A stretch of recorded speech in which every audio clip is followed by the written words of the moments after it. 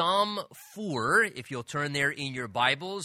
Last Wednesday evening, obviously, as we weren't here together, I did the recording to begin our study in the book of Psalms. If you didn't get a chance to listen to that yet, it's available on the church podcast, because obviously I addressed a couple introductory things as well regarding the book of Psalms and some of the things that we'll be seeing and looking at in this great Jewish hymn book, as it really is, one of the books of poetry in the Bible, where the Holy Spirit directs different individuals, whether it's David or a few of the other writers, human authors that we have of the Psalms, really just describing all different varied experiences that we go through in life, whether it's the pits and the valleys and depression and discouragement or anger and frustration, or whether it's the mountain peaks of joy and being, grateful and excited and enthusiastic about the Lord. I mean, there's just a huge range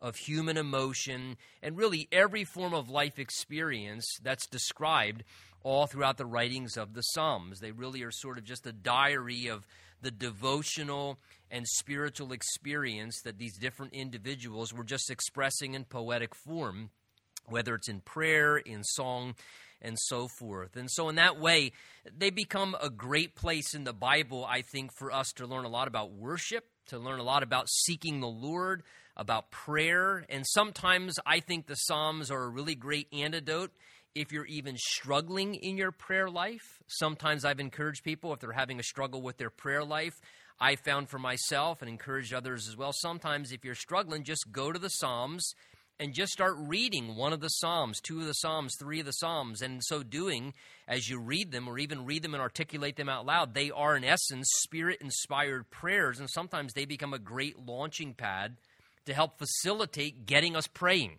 If we're struggling with praying, we could just use the very Psalms that are there as a way to start praying and talking to God. They're very helpful in that way.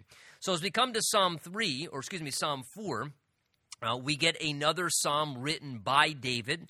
And like Psalm 3, it seems Psalm 4, somewhat of a companion psalm, seems to be some real comparative things. It could be that in this time David is still dealing with some of the things expressed in Psalm 3, where we're told the backdrop there was the time when his son Absalom had rebelled against him when David was on the throne. And again, so just this real hurtful experience where David, having a family member, one of his own sons, who turned against him, led a rebellion. Remember, the Bible tells us that Absalom was stealing away the hearts of the people, and he was dishonoring his father. But more than that, he was basically causing division among the kingdom at that time. He was putting David's life and future in jeopardy and causing a lot of distress and difficulty for David.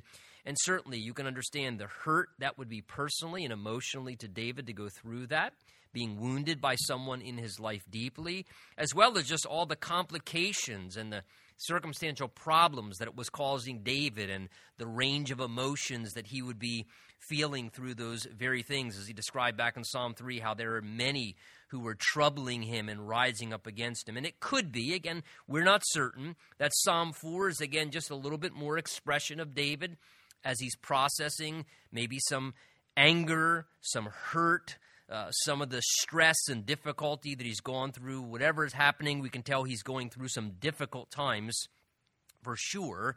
Again, it tells us here, beginning in Psalm 4, verse 1, David starts out by saying, "Hear me when I call, O God of my righteousness. You have relieved me in my distress." He says, "Have mercy on me and hear my prayer." So as David begins this psalm, notice he starts out in direct communication to God. Verse 1 there, he's communicating to God. When he gets to verse 2 and 3, it seems he kind of then begins to express his feelings towards other people, almost in the form of communicating to others. And then when he gets to verse 4, maybe 5, it almost seems then he's kind of doing some self-talk, and he's actually kind of communicating with himself and trying to encourage himself. And David does tend to do this a lot. We find in the Psalms where there are times where David kind of almost is speaking to himself, and I guess it's okay to talk to yourself or ask yourself questions. David will say in Psalm 42, "Why are you downcast, O my soul? Hope in God." And so sometimes we need to kind of commune within ourselves. But the first thing we find David doing in the midst of his difficulties, and we can tell from the Psalm he's in a difficult time, is he just turns his heart to the Lord. And look, that is always the best place to begin, whether someone has hurt you deeply, and that could be the case here, that David's dealing with the pain and anguish in his heart of the family rift between him and his son Solomon. Whether it's circumstantial difficulties in your life, times you're going through hardship, the best thing to do, honestly, is to avoid, first of all, talking to other people. Now, unfortunately, that tends to usually be our first line, right? You hurt me, then the first line of defense is I need to tell other people what you did to me, or we need to post it on social media, or we always tend to kind of gravitate towards telling everyone else our problems or what happened to us or what somebody did to us, and we have a natural tendency to do that first. Or we do the other thing, which we're going to see David do in verse 4 and 5, is we just start talking it through to ourselves, and we kind of start mulling over our own frustrations and angers, and we're thinking things through, when the reality is the first thing we ought to do always in any difficulty, whatever the form of it, is we need to just go directly to God and just start talking to God first and foremost. And that's what we find David doing. He cries out. He says, "Hear me when I call, O God of my righteousness." I like how David here gives this beautiful title to God. He calls him the God of my righteousness. In other words, God, you are the one who does what is right for me. You are the one who proves out my righteousness when someone is accusing me of things maybe that I haven't done. God, you know that I am righteous in your sight and I haven't done what I'm being falsely accused of, or I'm being mistreated unfairly in this situation. But even as David calls him the God of my righteousness, again, he's thinking about his own standing of being right before the Lord, despite how others may be treating him or relating to him in this time in his life. And certainly, that is exactly what God is, honestly, for all of us, and all the more in regards to what he's done for us through our relationship with him through Jesus Christ, is he is the God of my and your righteousness if your faith is in Christ. And that's huge, because that means that you and I have a standing that is right before God in a judicial sense, where we can approach God and God listens to us. We can have access to God. And the reason for that being available to us is because there is a righteousness that comes from God that is given to us through the finished work of Jesus Christ, and our trust and confidence in that. Romans chapter 3 speaks all about this very reality quite in depth, where it talks about not having our own righteousness, but receiving the righteousness of God. In other words, in order for a person to truly be right before God, you can't offer to God your own righteousness, your own religious works, your own moral standing, your own good behavior. You and I have to humbly receive the righteousness of God himself. God gives us a righteousness through Jesus, whereby he justifies us and makes us right in his sight judicially by giving to us as a gift his own righteousness, so that we can then approach him in a way where we have his acceptance and come correctly to him. And David here beautifully calls him the God of my righteousness. And if your trust is in Christ, that's exactly what he is. He is the God of your righteousness, which gives you a right standing before God. And in light of that, he speaks about how God has heard his prayer. He says, verse 1, "Hear me," and then again, verse 1, "Have mercy on me and hear my prayer." So he's crying out to God to listen, to have mercy upon him in a situation. And I love how in verse 1 he says, "God, you are the one who has relieved me in my distress." I like that language there. You have relieved me in my distress. Have you ever gone through a time in your life where you found yourself in distress, under a great amount of pressure, or just really stressed out, or you were just under something where you were really distressed, not knowing what was going to happen? You're feeling overwhelmed. You're just finding yourself just greatly anxious or concerned, and you're very distressed about something. And the Lord, as you cry out to him in prayer, he comes and he intervenes and he relieves you. Notice, it doesn't say, you've relieved me from the difficulty. But he says, you've relieved me from my distress. The idea is, Lord, you may not have taken away the problem. You may not have changed the circumstances. Those things sometimes may still remain, but God mercifully intervenes whereby he relieves us from the distressing feelings, the distressing thoughts, the hardships that we're going through mentally and emotionally, so that we can have peace to be able to continue to function without being overwhelmed by those things. Verse 2, he then goes on to say, how long, O you sons of men, will you turn my glory to shame? The idea is, will you continue to try and tarnish my relationship? He says, you continue to try and turn my good relationship into something which is shameful, to disgrace me. He says, how long will you love worthlessness and seek falsehood? So again, it seems that this is what the people who were troubling him were doing to him. They were seeking that which was false, again, false accusations. They were saying untrue things about David that were fabricated and weren't realistic. And he says, how long are you going to continue to do these things? Interesting that he says to those who do not know and serve the Lord, how long will you love worthlessness? Again, how many things in this life do people love and treasure that are completely worthless? I mean, boy, you look at humanity apart from the Lord, you look at where we were apart from the Lord, and so many of the things that we devoted ourselves to and that we cared about were completely vain and worthless. And how wonderful to be on the other side of that, to have our eyes open to realize, Lord, I can love those things now that matter, that are real, that actually have some weight and substance to them, that I don't got to spend my time being devoted to worthless things. David here says, how long will you love worthlessness and seek falsehood? He says, verse 3, but know that the Lord has set apart for his own special purpose for himself him who is godly, and the Lord will hear when I call to him. So he's kind of proclaiming there his confidence in the midst of these things. He says, look, make sure that you're aware of this. You may come against me, but he says that I know that God is for me, for he has set apart for himself those who are godly.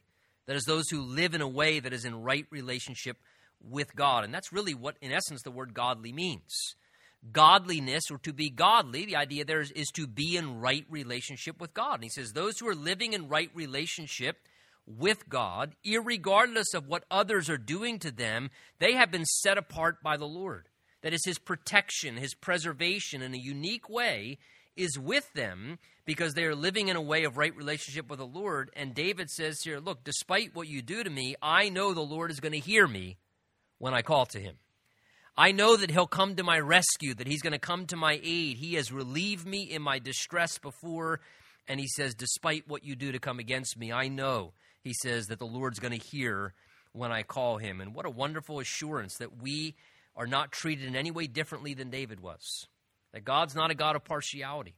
And you and I can have confidence in the same thing, that the Lord will hear when we call to him. The question is, are we going to just complain about things, or are we going to tell others about things, or are we truly going to call upon the Lord in our times of distress and in our times of difficulty? That's the part that we have to learn to do, to learn how to rely upon God and live dependently upon him, because then we can have confidence that the Lord is going to hear when we call to him whatever it is that we have need of. Verse 4, it seems now he starts to try and process what's happened in his own life by kind of trying to guide and counsel himself to not over-respond just in the strong emotions that he was feeling in the midst of his difficulty. He says, verse 4, be angry and do not sin. Meditate within your heart on your bed and be still. So here David speaks about the value of responding wisely when we find ourselves struggling with the honest, genuine emotion of anger. And listen, take notice. Here, the Bible, the Holy Spirit inspiring David says, be angry. When you get to the New Testament, In Ephesians chapter 4, you find a companion to this very verse right here. There in the New Testament, Ephesians chapter 4, Paul says, be angry and sin not. In other words, it is wrong for us to have this false view that somehow that to be angry at times is wrong or sinful. And sometimes as Christians, we almost feel a sense of guilt if we find ourselves being angry about something or becoming angry about something, as if somehow anger in and of itself is wrong and sinful. Look, anger is a God-given emotion, even as happiness is and sadness is or any other human emotion. Look, the reality is the Bible says we're created in the image and the likeness of God. Well, look at God's nature in the Bible. The Bible doesn't say that God never gets angry. The Bible just says that God is slow to anger. But there are numerous times all throughout the Word of God where God genuinely gets angry about things. David's going to talk about that in just the next set of verses in front of us, that God is angry with the wicked and those who do wicked and deceitful and hurtful things. So God himself at times is justifiably angry. There is a right time and a right reason to be angry. Quite honestly, there are certain occasions where if your response is that you do not become angry about something, something is wrong with you. In other words, if you can watch some of the evil and unrighteous things that happen among humanity or that people do to other people in selfish, evil, and unkind ways, and that doesn't make you angry, something's not right with you. You don't have the heart of God. Because when God sees certain things happening and people mistreating people and doing wicked and evil and rebellious things, those things make God angry. And if we have the heart of God and God's Spirit within us, we should, like God, be vexed in our spirit and at times feel angry about those things as well. There's a righteous anger that's an appropriate anger. What the Bible encourages us is that when we become angry, that anger doesn't begin to control us to a degree where then we react wrongly in anger, letting that emotion drive us to do wrong things in our reactions rather than doing constructive things, which is different, in response. Reacting is where we get into trouble. Responding rightly is what God wants us to do. And so he says, look, be angry, but do not sin. In other words, anger is never a justifiable reason to then do something sinful and wrong in God's sight. There's no justification for that. No matter what the cause of the anger. Again, even if someone hurt us or they mistreated us or they did something to us that made us justifiably angry, it does not give us then the right or the entitlement to do something sinful in God's sight to hurt them back or even to, let's say even we're not hurting them back in a retaliation type, aspect. Sometimes people get angry and they think, okay, well, that's my entitlement. I'm just going to go out and get drunk then because I'm so angry what my spouse did to me or this. So again, they just almost take it as an entitlement. I've been hurt. I've been angered. I've been wounded. So therefore I can just fly off the rails because I'm entitled to behave badly now because somebody really made me angry. That doesn't work in God's sight. He says, look, be angry, but sin not. The idea is that anger is to be dealt with in a constructive way, not a destructive way, not in a disobedient way to God, where we let our anger propel us to do something that's sinful and wrong. So he says, look, be angry, but don't sin. Instead, his counsel, meditate, the idea is think through, ponder within your heart, on your bed, and be still. The simplest idea there, very simply, is just this, is when you're angry, sometimes it's best to just kind of pray, think it through, let the emotions kind of process a little bit and clear out of your system and just sleep on it. Before you go saying something, doing something, reacting in some way, just sleep on it. Let the emotions set a little bit. He says just meditate on it within your heart, chew on it, think it through, let God give you proper perspective, not just in the intense anger of the emotion of the moment. Think it through, he says, and just be still. Wait on that very thing. And again, you notice these terms that pop up periodically. Again, we see it here, Selah. We're going to see that all throughout the Psalms. And that term Selah is basically just a Hebrew term which just means consider this. Pause and think about that. That's the idea there, is periodically you'll see this after something that's stated is is really think upon that. Think it through.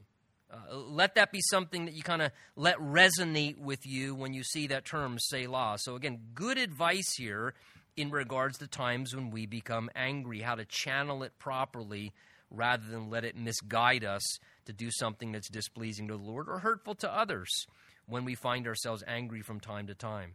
And almost as if verse 5 is a companion to that, because this is often what we have to do, right? When we have strong emotion, especially like a strong emotion like anger, he says, offer the sacrifices of righteousness and put your trust in the Lord. Notice, the sacrifices of righteousness, because as I've said many times before, typically doing what's right isn't complicated, it's just hard, right? So when you're really angry because somebody did something to you that has greatly inflamed your emotion in a justifiable way to be very angry, it is a sacrifice, right? It takes a personal sacrifice to deny your own will, to deny your own feelings and thoughts, and to suppress that in a constructive, self-controlled way, and to say, you know what, Lord, I'm going to make a sacrifice unto you of my will in this situation, and I'm going to do it because it's a sacrifice of righteousness. I'm going to choose to do what's righteous in this situation rather than just be reactionary or do something for my own fulfillment in the midst of my strong emotion. So again, offering the sacrifices of righteousness, because usually, again, it's not complicated or hard to know what to do. It's just hard to carry it out. And so it is indeed a sacrifice when we have to do what's righteous from time to time. But he says we can do that. Why? Because we can put our trust in the Lord. And I don't know about you, but I'll tell you, a lot of times when we take matters into our own hands and we don't make the sacrifice of doing what's righteous, a lot of times connected to that is because we don't trust the Lord, right? So that's what happens. Somebody does something to me, and everything in my being is screaming, I deserve to do something back to you, or I deserve in self-preservation. I'm not going to let you take advantage of me. And all of a sudden, we do something to take matters into our own hands. Wait a minute, why are we taking matters into our own hands? Because we don't trust the Lord that he can take care of things. We don't trust the Lord that he can deal with that person or deal with the situation and take care of us. And in a lack of confidence and reliance upon the Lord, we feel like we need to get our hands in there and manipulate. We're going to fix that person or correct that person or put them in their place. And God's saying, wait, what are you doing? You just give me the sacrifice of righteousness. You just do what's righteous and put your trust in me. Just trust the Lord.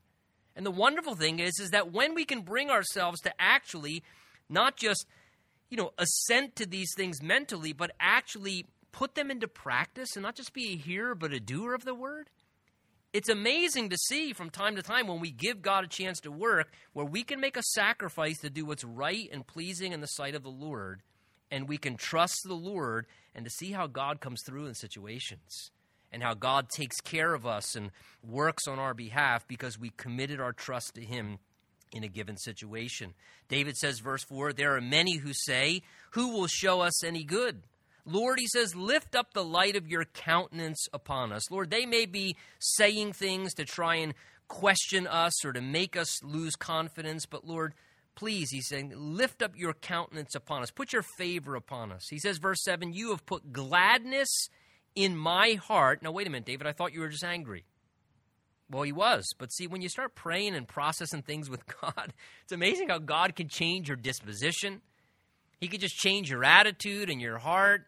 And again, in a matter of a few verses, David went from being very angry to now here he's talking about the great things of what God has done for him. He says, God, you have put gladness in my heart more than in the season, he says, that their grain and wine increased. Again, notice, in the season when their grain and wine increased, that was the harvest season. When they brought in the harvest, that was a time of great celebration because that was their profit, right? The idea there is, increased profit, increased wealth, prosperity. And so they're excited and they're celebrating. And he says, God, even in the times when man is experiencing the greatest success and prosperity and rejoicing and celebrating and partying, because they'd party hard at harvest time because they had lots of grain and lots of wine. So those were times of great feasting and celebration. But he says, you know what, God, here's what I found. You have put supernaturally gladness in my heart more to be enjoyed than even the greatest parties that all the people out in the world are going to. God, they may party hard and do all kinds of things and try and find ways to have fun and pleasure and enjoyment, but God, you've supernaturally put into my heart a gladness, a joy, a fulfillment, and only the child of God knows that, where God is able to do that. And notice he says, you've put this gladness in my heart. Again, it's a supernatural thing. That's what joy is a reference to. It's a supernatural thing, that as we experience God, he can supernaturally put gladness into our heart. The Bible tells us that God can give us, the oil of joy in the midst of our times of mourning. He can give us the garment of praise, Isaiah says, for the spirit of heaviness. And how God can exchange those things, putting into our hearts gladness and joy, even in the hardest and difficult times of our life. So David says, in light of that, verse 8, he says, God, I will both lie down in peace and sleep. For you alone, O Lord, make me dwell in safety. So God, despite what may be threatening to me, despite what may be something that I should be very concerned about, that could happen, something that seems very intimidating going on in my life right now, he says, God, as an act of confidence, because my trust is in you, I know you've heard my prayer. I know you're going to come to my aid. He says, because times before, God, you've relieved me from my distress. You've done it before, God. So therefore, he says, rather than stay up all night and stress out and not sleep, he says, I'm going to lie down. And notice, I'm not going to lie down and toss and turn all night long, he says. I'm going to lie down in peace, and I'm going to go to sleep. I'm going to go to sleep, Lord. Because he says, ultimately, I know you alone make me dwell in safety. Boy, I mean, what is the answer in some ways to insomnia? It's trusting the Lord. It's just trusting the Lord and seeking the Lord and laying things at God's feet and believing genuinely that if you've prayed and you've laid it at God's feet, that you don't have to stay up all night and toss and turn and stress about it. You don't have to live in constant panic and anxiousness that plagues so many people. Do you know how many people don't sleep at night or struggle to sleep? Not because it's some physiological reason, but literally it's just psychologically and emotionally and mentally. They are so distressed, so filled with panic, so filled with concern about what if this, or what if that, or what if this, or what if COVID, or what if, and there's all these what ifs that are causing people to be so stressed out. When the reality is that God, for his people, wants to give us peace, to be able to lay down and to rest and be at peace and say, God, because honestly, you alone at the end of the day, you're my safety. You're the only thing that's going to keep me safe. But Lord, I can trust that you love me as a father and that you have power to work in my life in the ways that I never could or no one else ever could. So what a wonderful thing to be able to lie down in peace, to be able to sleep, and to know that God is able to make us dwell in safely. Psalm 5, David then begins to turn and to pray once again. He says, give ear to my words, O Lord, and consider my meditation. So notice David starts to pray here. He says, notice in prayer, God not only listens to our words, but he also considers our meditation. So that refers to our thoughts, our unspoken words. So is God listening to my words when I pray? Absolutely. Remember Jesus said, don't pray in vain repetitions, right? Like the religious leaders do, or like the heathen do. They pray in a way whereby they use just kind of routine formula words in prayer, or they just repetitiously say the same things or chants or whatever. And Jesus said, look, don't pray like that. That's not prayer. Jesus said, just go into your closet and talk to your Father. Just talk to your Father. Don't recite some written out mantra as if somehow that's more spiritual, religious. Just talk to God like he's your Father. God wants to hear your words. He wants to hear you communicate. So he says, God, give ear to my words. And he says, Lord, consider my meditation. In other words, God, the things that are going on in my head and sometimes in my heart, and maybe if you've prayed before, you feel like I don't even know how to articulate what's going on inside of me. And God, you know what I'm thinking, my meditations are. Thankfully, God even knows your thoughts. He knows exactly the words you can express, the things you can't say. That's why I love Romans chapter 8, where it speaks about how God's Holy Spirit helps us in our weaknesses. For we don't always know how to pray as we ought to pray, but that God's Spirit can help us even in the midst of our groanings and our sighs and the deep things. And it says the Holy Spirit can interpret those things in accordance with what the will of God is for us when we're communicating with him. And how wonderful to know that God hears our words. He's considering even our unspoken things going on in our hearts and in our minds. He says, verse 2, God, please give heed to the voice of my cry. That speaks of his passion in prayer, crying out to the Lord. I think sometimes we need to be open more to passion in our prayers. He says, give heed to the voice of my cry. I'm crying out to you, God. He says, my King. That speaks of God's power and his rulership.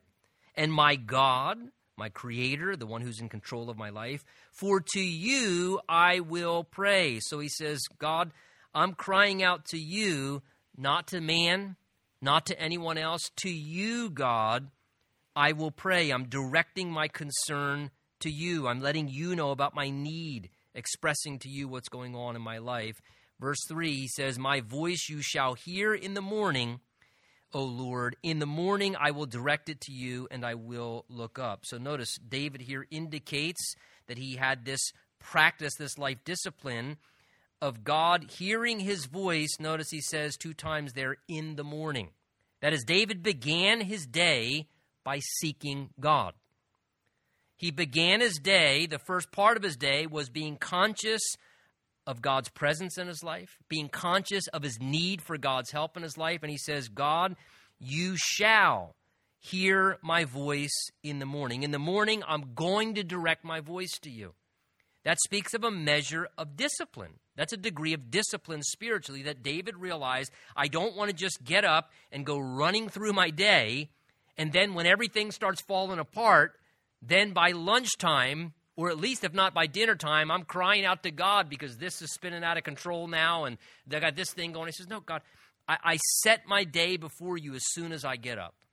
Lord, thank you for being a part of my life. Here's what's going on. Here's what the day in front of me holds. And just beginning to lay out things before the Lord and communicating with God first thing in the morning. Just such a wise thing to do. No wonder David became a man the Bible refers to as a man after God's own heart. I mean, no wonder this guy became this spiritual giant with this depth of relationship with God that he was. When you look at verses 1 through 3, I mean, just look at the heart of David there. Give ear to my words, Lord. Consider my meditation. Give heed to the voice of my cry, my King and my God. For to you I will pray, my voice you shall hear in the morning, O Lord. In the morning I will direct it to you, and I will look up. The idea is I'm going to direct my voice to you. When he says I will look up, the end of verse 3, the idea of looking up is looking up in expectation. That's when David says, in the morning you're going to hear my voice directed to you. And then he says, I will look up. The idea is after he directed his words in prayer to God, then he lived the rest of that day looking up in expectancy. All right, God, I prayed about this. I'm expecting you to answer. I'm praying and I'm living in anticipation. Boy, there's a great thing there. Do we just pray to pray? Do we sometimes just pray as a matter of religious routine? We tell God what's going on in our life, but when we're praying, are we then believing expectantly God's going to answer? Are we directing our voice to God and then looking up to God and believing, all right, I prayed. I believe God's going to move. I'm anticipating God's going to act. I prayed for this, so as I go through this day, I'm walking through it in a measure of confidence. I believe God's going to work. I believe that's the faith component of prayer. And David here, he says, I live expectantly in anticipation, looking to the Lord. What a great way to live our lives in relationship to God and to remember that there's something very valuable about doing this in the morning, seeking God in the morning. Again, it's not a matter of being legalistic. As long as we spend some time with God during the day and remain devotional with him, I think that's important. However, there is something to be said, and there's something scriptural as a principle to be noted about seeking God in the morning first. Not giving in the last or leftovers of our day, but seeking God at the beginning of our day. And that makes our day many times go in a much more spiritually healthy direction. He says, verse 4, for you are not a God, notice, who takes pleasure in wickedness, nor shall evil dwell with you. That is, God won't tolerate evil in his presence, which is a great reminder there. Nor shall evil dwell with you. For people to think they can live as evil and ungodly as they want, and it just works out and we all go to heaven in the end, you need to read the Bible a little better. The Bible says right there, evil can't dwell with God. Why can't people go to heaven in and of themselves apart from the righteousness of God given to us through Jesus Christ's salvation as a gift, being washed and cleansed? Because evil cannot be in God's presence. God cannot allow evil in his presence. He's holy, he's righteous, he's just. David understood this. God, you're not a God who takes pleasure in wickedness. Humanity might, but God doesn't. And he says, evil can't dwell with you. The boastful, he says, shall not stand in your sight. Again, certainly those who would boast in their own righteousness. He goes on to say, you hate all workers of iniquity. You shall destroy those who speak falsehood. The Lord abhors bloodthirsty and deceitful men. Now, the indication there is God abhors and God hates the things that these people are doing. The iniquity that they're doing, the falsehood that they're speaking, those who are lying and being deceitful, those who are bloodthirsty and, again, harming people, ruining lives. These are things that God is not just displeased with. The Bible says that God hates and abhors those things. Again, that's strong language, but again, it goes to show you that there are things that greatly displease God and that God actually works in direct opposition against. David says, you seek to destroy and to stop those who are doing these things. Verse 7, he says, but as for me, I will come into your house in the multitude of your mercy. David understood that's the only reason he could approach God, was that God would be merciful to him, because David knew he was a sinner just as much as any other. That's why he says, verse 7, in fear of you, that is reverence, I will worship toward your holy temple. He prays, verse 8, lead me, O Lord, in your righteousness, because of my enemies, make your way straight before me. So realizing that David had people around him in his life who were enemies that were trying to misguide him, to discourage him, to try and get him off track in his life, he begins to cry out for God's leading and God's direction, that God would make his way straight and evident before his face so that David could walk in that. And David understood that there would always be those enemies in his life that would threaten him from following the will of God and the plan of God for his life. So he's saying, lead me, Lord. And look, in our lives, whether it's physical enemies that David perhaps was dealing with, or we don't know, maybe David's referring as well to the enemies like you and I have, sometimes our own internal enemies. Sometimes we're our own worst enemy, are we not? Our own thoughts and our own feelings and the things that we've done to cause problems for ourselves. And we find ourselves then facing enemies of guilt and confusion, enemies of, idols in our lives and things that would distract us from God's will. And sometimes we need to pray the same thing. Lord, please lead me. Lead me, Lord. Make your way straight before my face. Lord, make it impossible for me not to know what your will is. Make it clear for me, Lord. I want to walk in your path. Make your way straight before my face. I've prayed that many times. I think it's a great prayer for all of us. He says, verse 9, for there is no faithfulness in their mouth. Their inward part is destruction. Their throat is an open tomb. They flatter with their tongue. Pronounce them guilty, O God. Let them fall by their own counsels. Cast them out in the multitude of their transgressions, for they have rebelled against you. Paul picks up on these verses in Romans chapter 3 to describe the guilt of all of humanity. He quotes here from Psalm 5, verses 9 and 10. Verse 11, he says in contrast, but let all those rejoice who put their trust in you. Let them ever shout for joy because you defend them. What a wonderful thing to know. God defends us. He's our protector. We don't have to defend ourselves. Vengeance is mine, the Lord says. I will repay. And God is our defender and our protector. And so we can rejoice When everyone else is doing what they're doing, we can rejoice because we're trusting in the Lord. We can shout for joy when others are crying for misery. We can be grateful and joyful because of who the Lord is. He says, let all those who love your name, notice, be joyful in you. Can't always be joyful in circumstances, right? I don't know about you, but I find that's getting more and more difficult, it seems, day after day, to be joyful in what's going on in the world, but we can always be joyful in the Lord. You can always find things to rejoice about in just who God is. He says, verse 12, for you, O Lord, will bless the righteous. With favor you will surround him as a shield. What a beautiful Bible promise. You, O Lord, will bless the righteous. You and I are righteous, not because of our own righteousness, but because the God of our righteousness through Christ has made us righteous. If David would say that, and he didn't have the righteousness of Christ, how much more are you and I the righteous?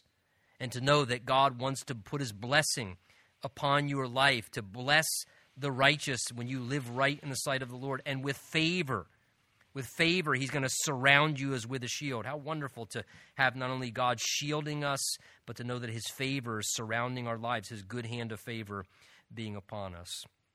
Psalm 6, let's look at this last psalm. It's a short one. David here seems to be expressing a time in his life when he had failed, and he's working through some of his difficulties of his own sin and regrets.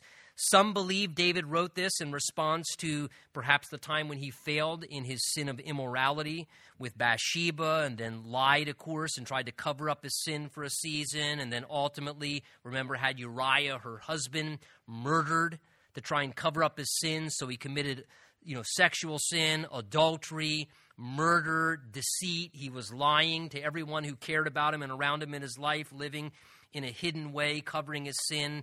And he struggled with that because he knew that God saw it all. Though no one else may have known for a season till it came forth, God saw it all, and it was impacting his life in a very heavy way. So whether it was that time or just another occasion, it seems Psalm 6, David's expressing some of the experiences of when we have sinned against the Lord, or we're living in sin before the Lord and we haven't yet dealt with it properly, the impact it has upon us. Look what David says, verse 1.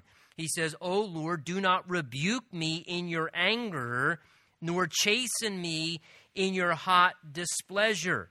Now that is a sign of spiritual maturity, even when a person has failed in sin. David doesn't say, Lord, I know I've sinned, just give me a pass. No consequences, God. I just want to say I'm sorry and let me just go on and there you go. I admitted it, and now I just want to go on and forget about it. David doesn't say that. David says, Lord, I'm not asking you not to rebuke me, but he's saying, please, Lord, don't rebuke me in your anger, and don't chasten, correct, discipline me in your hot displeasure. In other words, Lord, I deserve to be rebuked. Please rebuke me, because I deserve to be rebuked after what I've done so wrongly.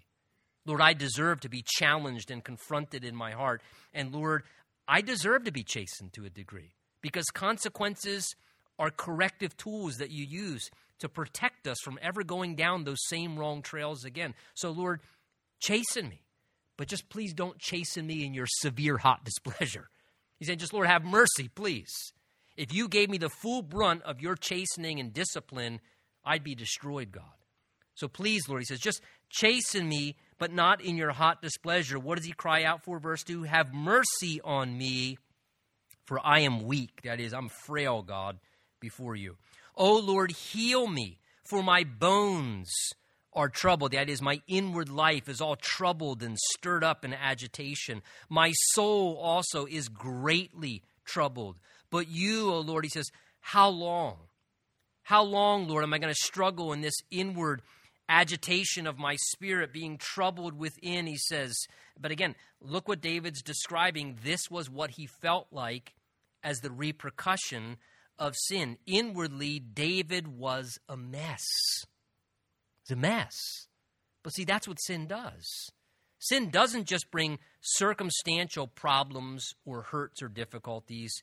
The bigger issue of what sin does is it brings challenges and distress and guilt and shame and mental trouble and emotional trouble and worse, spiritual trouble that wounds us deep on the inside as we process that. And especially, David describes in Psalm 32 how he felt like, remember, he says, the heavy hand of the Lord was suppressing him until he finally acknowledged and dealt with his sin. As long as he tried to keep it secret and keep it going, he said, God, I felt like your hand was always weighing down upon me heavy. I felt so troubled inside. And it seems David is kind of maybe describing some of that here. And he's saying, Lord, please heal me, Lord. I'm so troubled, greatly troubled in my soul. How much longer, Lord? Verse 4, he says, return, O Lord, deliver me. Save me for your mercy's sake. And just crying out to God for mercy and deliverance in the midst of what he had done. For in death, he says, there's no remembrance of you. In the grave, who will give you thanks? So what David's saying is, Lord, I know I've done wrong, but please, Lord, have mercy. Deliver me from my failures and the trouble I brought upon myself. And he's saying, Lord, I'm asking you to do that. And though, look, David says, in death there's no remembrance of you. What's David acknowledging? He knew the things he had done were capital crimes in Israel. According to Old Testament law, David should have died. You do realize that. Adultery and murder were capital crimes according to the Mosaic law. David knew if God was just, if God gave him justice, he should have died. He should have been put to death. Doesn't mean he couldn't be forgiven. Doesn't mean he couldn't go to heaven. But he should have lost his life. So anything beyond not losing his life was God's mercy in his life.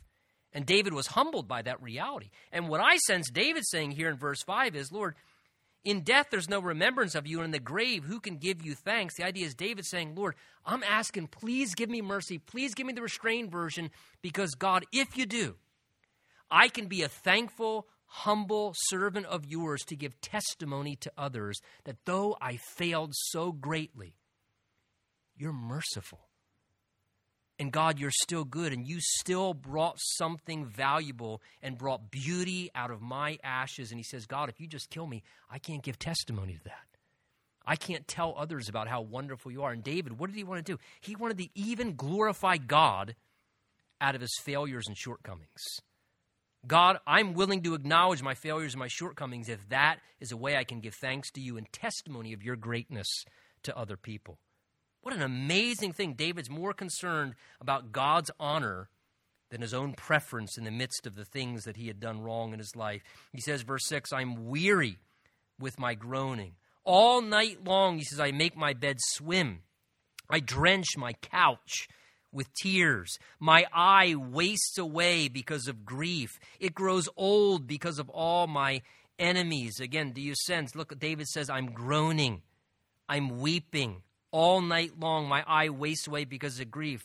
Do you notice David's broken over his sin? He's crying continuously. He's shedding tears. Again, there wasn't this kind of cavalier, callous attitude. There was genuine brokenness. The Bible tells us that David himself says in Psalm 51, these things, O God, you won't despise, a broken and a contrite spirit. That's what God wants. David knew there was no sacrifice he could bring to atone for adultery. There was no sacrifice you could bring to atone for murder. The only sacrifice David could bring to God was a genuine, broken heart with tears coming down his face and a genuine sadness and grief over what he had done that was a real demonstration of his repentance. And that's what God found pleasure in. And that's what God honored in David's life. And again, here, interesting to see, grieving, weeping. Would to God that we would have that kind of response of our own sin from time to time. That we would have that much of a broken heart. Just a beautiful thing when someone comes to that place over their own mistakes and failures from time to time, as we all have in each and every one of our lives, especially in light of how merciful God is to us. Just again, God sees our tears. Here David describes weeping, crying. Again, this is this strong man, and yet he wept, showing you that there was a balance in his life. He says, verse 8, depart from me, all you workers of iniquity, for the Lord has heard my weeping. The Lord has heard my supplication. The Lord will receive my prayer. Let all my enemies be ashamed, greatly troubled, and let them turn back and be ashamed suddenly. You have to wonder if David's enemies weren't perpetually saying, see that, David, that's the end of you. You failed. And I'm sure his enemies would love to say, see that, you are a failure. You're a wretch. You've ruined your life. You don't deserve to be on the throne. You have completely destroyed everything good God did in your life and everything good God could have done in your life. And I'm sure there were lots of enemy voices saying that. And David says here in confidence, because he knew that God was greater than the lying voices of his enemies, he says, depart from me, all you lying voices, all you enemies. He says, I know the Lord has heard my prayer. The Lord has heard. And the Lord will answer. The Lord will give mercy to me. He says, the Lord will receive my prayer. He's heard my supplication. And David ends on a note of confidence. And what's his confidence in? God and God's mercy. But that's really where our confidence should always be, because though we are frail and make mistakes, and though, again, lying voices, not only outside of us, but in our head at times want to drive us into just utter despair, how wonderful to realize that we can have confidence in who God is, in his greatness and his mercy and what he offers.